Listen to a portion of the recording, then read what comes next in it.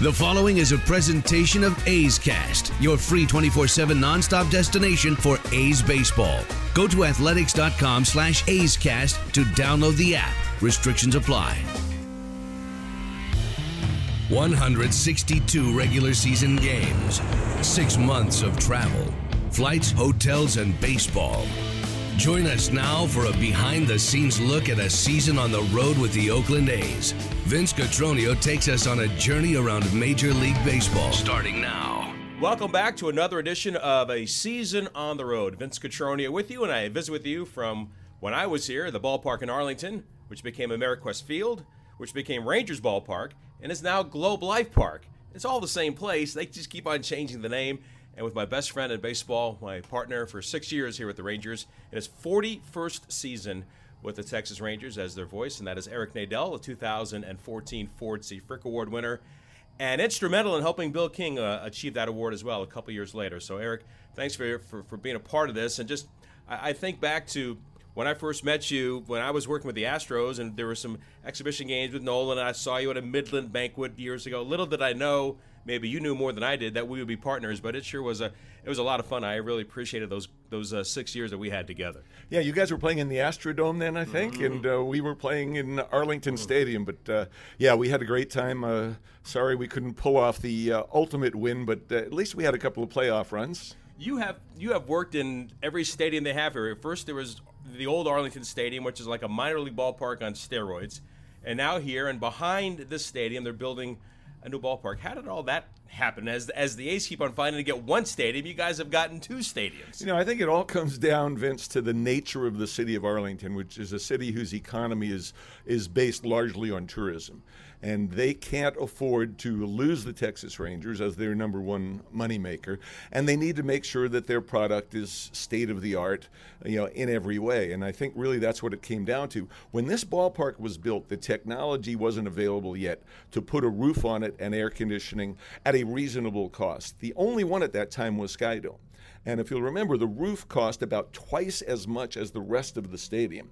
Well, the taxpayers here paid for the stadium. They weren't going to pay all that extra money.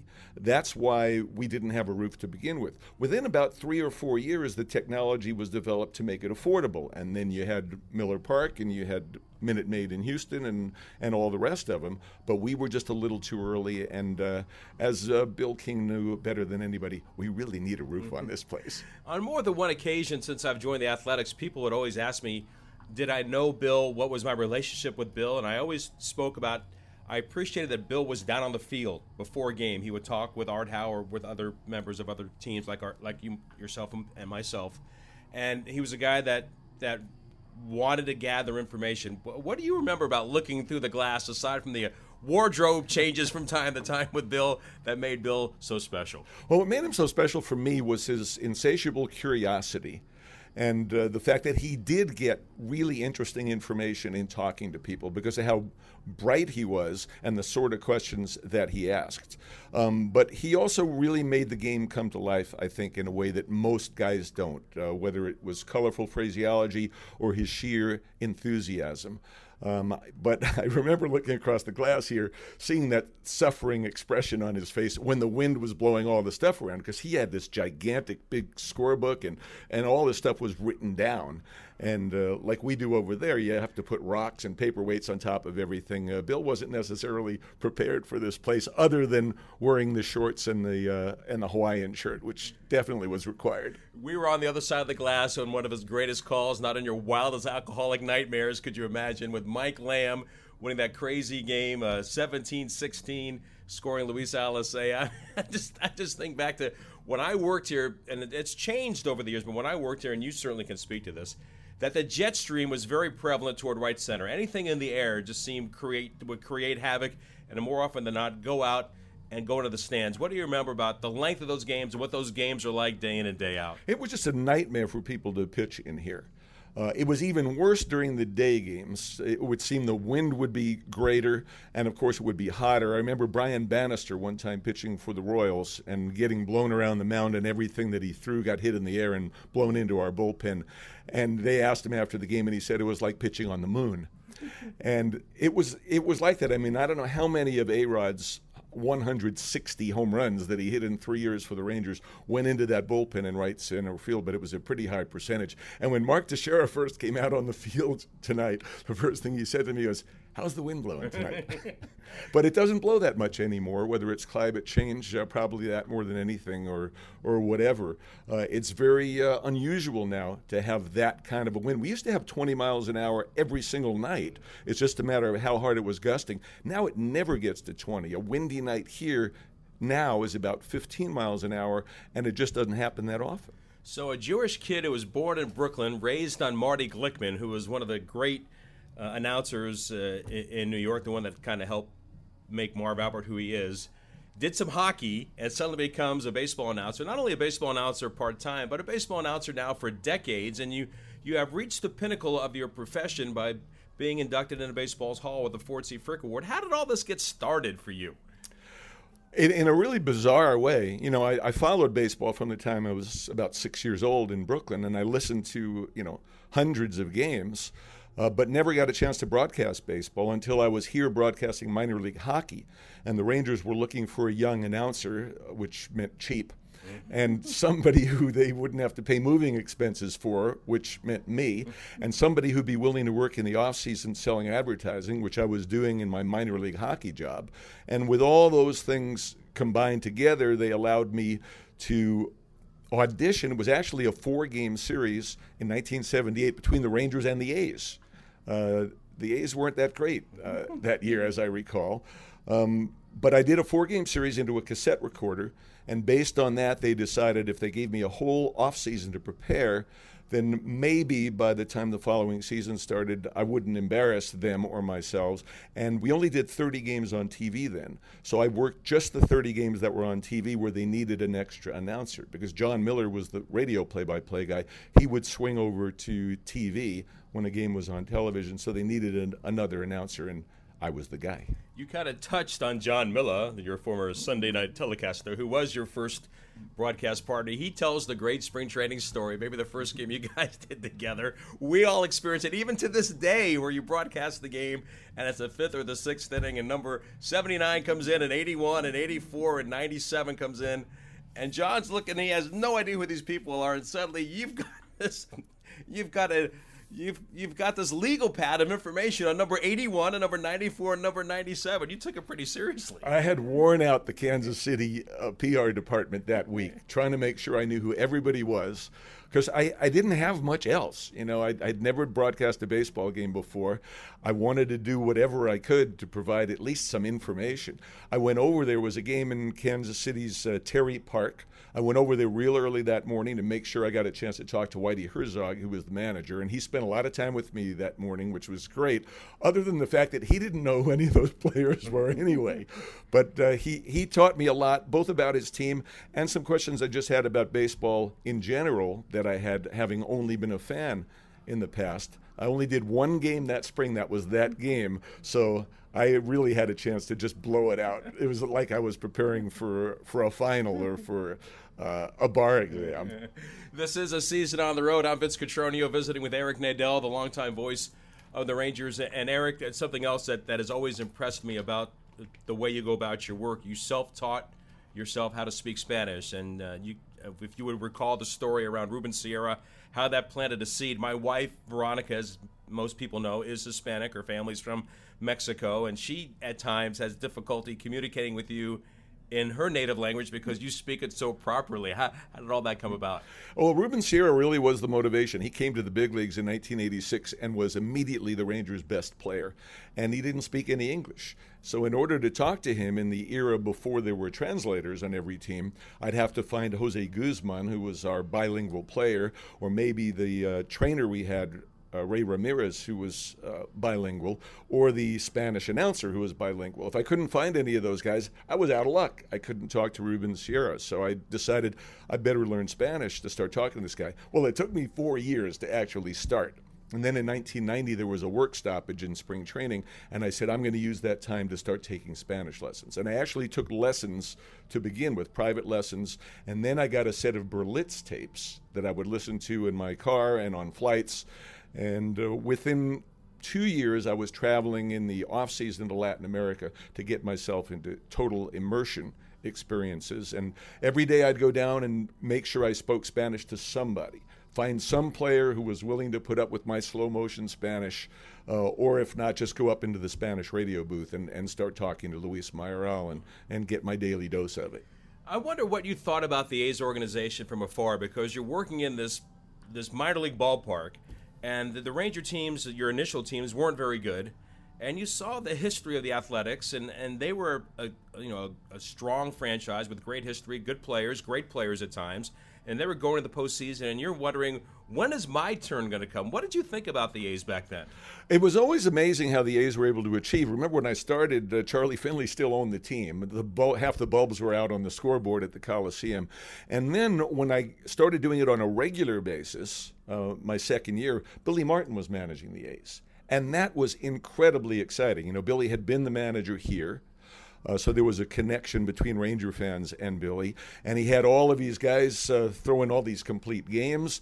And he had guys stealing home who could barely even run. And it was tremendously exciting. And so, from afar, I kind of became an A's fan. I loved those teams back in the 70s, too, with their mustaches and their white shoes and how well they played. So I've always really admired what they've been able to do in, obviously, a two-team market where they're on the less populous side of the market. When I came here, the Rangers had finally got to the postseason 2 years prior, 1996, against the Yankees, won the first game behind John Burkett, the complete game, and then lose the next three. And then I come in 98, and it seemed like, to me, I remember watching the Athletics and thinking, these guys are really cool, they're really loose, the Giambis and the Chavezes and the Tejadas and those guys. They were really easy to talk to, and they were good. And it seemed like the Rangers at that time felt like they were good. I really enjoyed the way the two teams went against each other. What do you remember about those battles back in those days?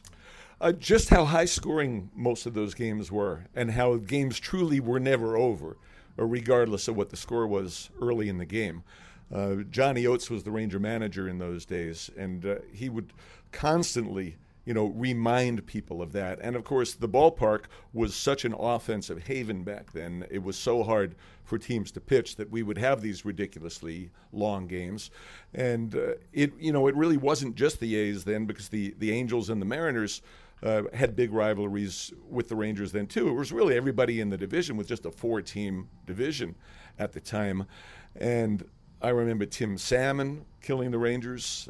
Johnny would call him Salmon. Mm-hmm. And he would kill the Rangers. Seattle was the club the Rangers had to overcome in 1996 to win their first division title. And, of course, they were packing Ken Griffey Jr. and A-Rod and Jay Buhner and Mike Blowers and Edgar Martinez and a whole bunch of Ranger killers. All of those teams had unbelievably potent offenses. And you think back, because the A's then go to the postseason in 98 and 99. It's the Yankees again. And I remember in 98, the A's scored. They got swept in the division series, 3 games. They scored 1 run. And they come to the next year, and then I turn to you and go, now the A's may lose this series, but they're going to score more than, or the Rangers are going to, they may lose this series to the Yankees, but they're going to score more than 1 run of this series. And they didn't. They scored only 1 run. And then 2000 is when the A's clinched against the Rangers, and we were out at the Coliseum when Tim Hudson got that done. The game before, they won like 1-0 and then Hudson, and then they clinch it. To me, it really cemented how much fun it was to play inside this division. What did you think? It really was, and the one thing that wasn't fun was watching our hitters try and hit against Hudson and Zito and Mulder. That was something I'll never forget. That was the most potent 3 I think that there's ever been in this division during the time that I've been here. But those series against the Yankees, it just seemed that all the Ranger batters tightened up. For whatever reason, they just didn't play the way that they did during the regular season, with the possible exception of Pudge. Juan Gonzalez had a big series in 96, didn't really do much in 98 or 99. Pudge seemed to be the only guy who was comfortable in that environment. For me, and I think it plays out for a lot of broadcast teams around the country, I think we invented the term diversionary tactics, because from 2000 and my last 4 years, or 2000, 2003, even with some of the superstar names that were on the Ranger team, there were some really bad years, and they were losing games, 11-8 or 9-2, and losing games and behind early. And we had to find things to talk about to stay entertained. What do you remember about the way we kind of looked at each other and say, what are we going to come up with next? Yeah, I mostly remember that it used to happen real early in the games. We'd be doing it by the third and fourth inning sometimes, and knowing how long the night was going to be. We weren't playing very many 2-hour and 45-minute games. Yeah, those were 3 really lean years. And then amazingly, the following year in 2004, you're gone and Buck Showalter's here, and the Rangers make the Cinderella run, and probably one of the most famous games in Ranger history was a game where the Rangers actually beat the A's here on a David DeLucci walk-off triple that kept the Rangers in contention with just a few days left to go in the season. They, of course, didn't ultimately win. But that's one of the Ranger A's games that stands out most for me. When I worked with you for those 6 years, the one thing I always knew that no matter how much I prepared for that particular day, you were going to be at least that prepared, and usually more. You were always very precise about the rules. We had conversation with umpires, and I remember when I first came to the A's, and I told Ken goes, "Where'd you go?" I said, "I went downstairs to talk to the umpires," and he looked at me like I was from Mars. I said, "Well, that's what we did in Texas." He goes, "Well, Bill never wanted to talk with umpires. He thought they maybe were from Mars, but he just didn't like that relationship." And I always felt it was important in those circumstances, if there was something that you needed some clarification on, why not ask the person that made that decision? You taught me so much about doing those kinds of things, and I've been fortunate to be able to carry that forward in the time that I've spent in Oakland. But I just appreciated so much the things that you helped me do to make it a better broadcast. I thought it was important that because of the guys that you work with, John Miller, the late Mark Holtz, and others, I mean, people that were ingrained in your soul, that I had a chance to follow some of that. And even Brad Sham, who's is an icon here, all the years doing the Cowboys, and I'm the one that followed Brad. But to make it like a broadcast team, I thought I was so thankful that you made it welcoming for me. Yeah, and I was really lucky that Mark Holtz was the key to that for me, to it being a two-man broadcast.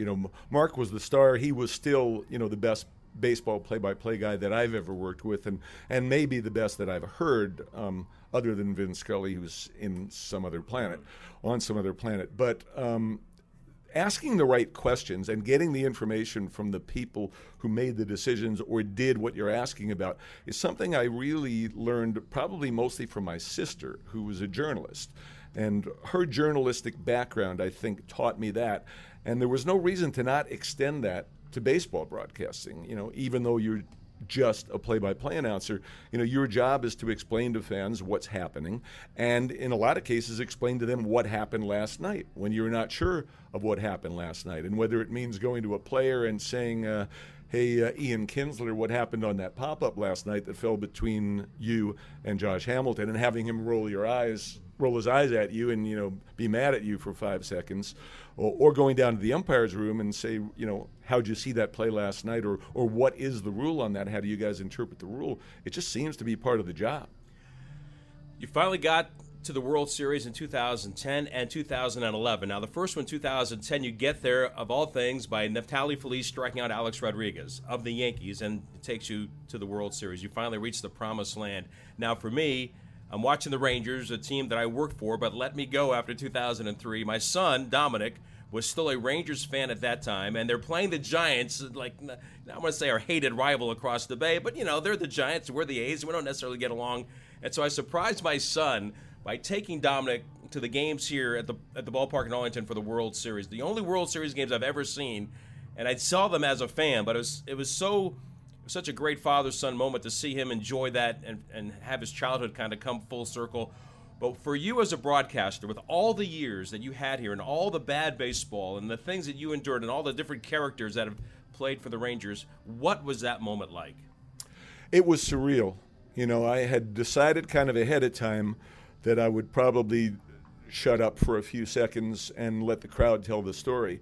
What I didn't really foresee was that I would really become overcome with emotion, that the way the place exploded, and they had it very nicely choreographed with balloons and fireworks and things that just took your breath away, that I honestly couldn't have spoken probably for 30 or 40 seconds.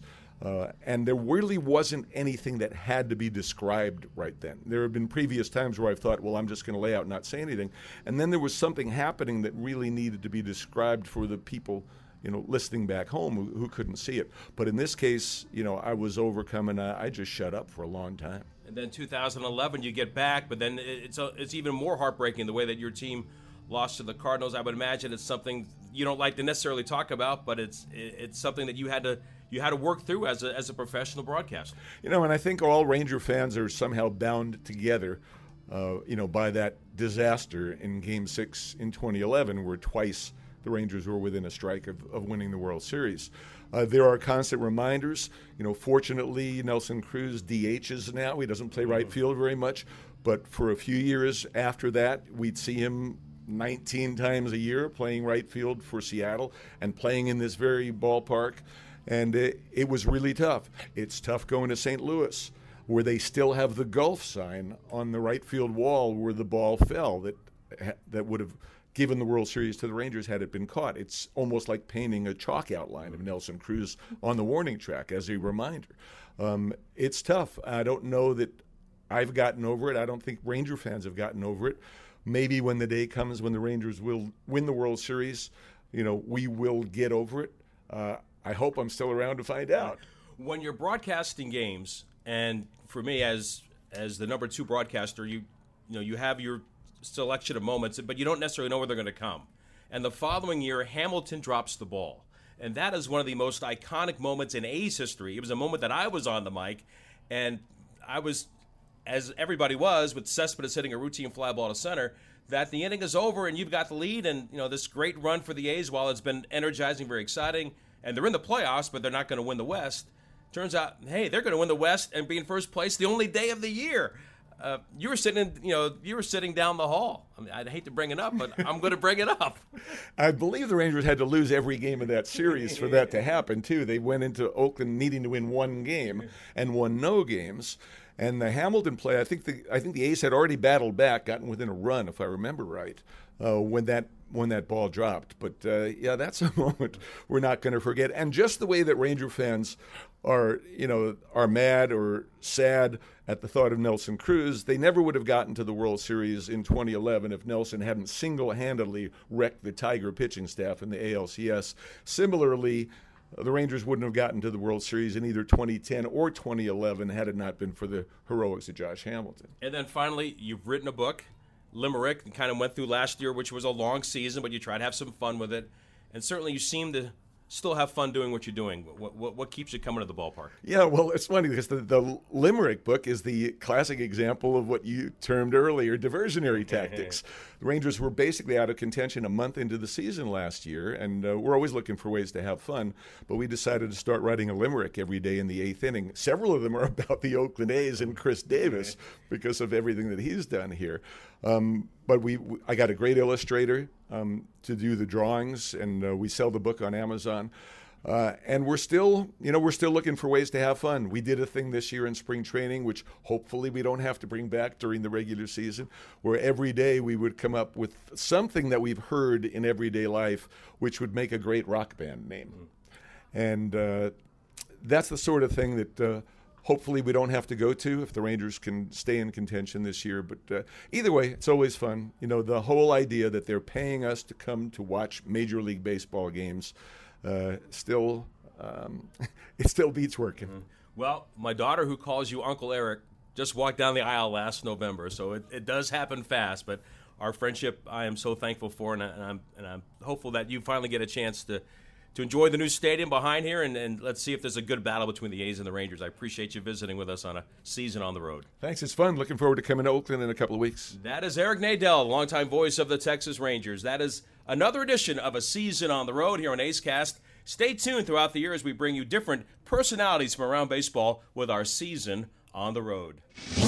This has been a presentation of the Oakland Athletics.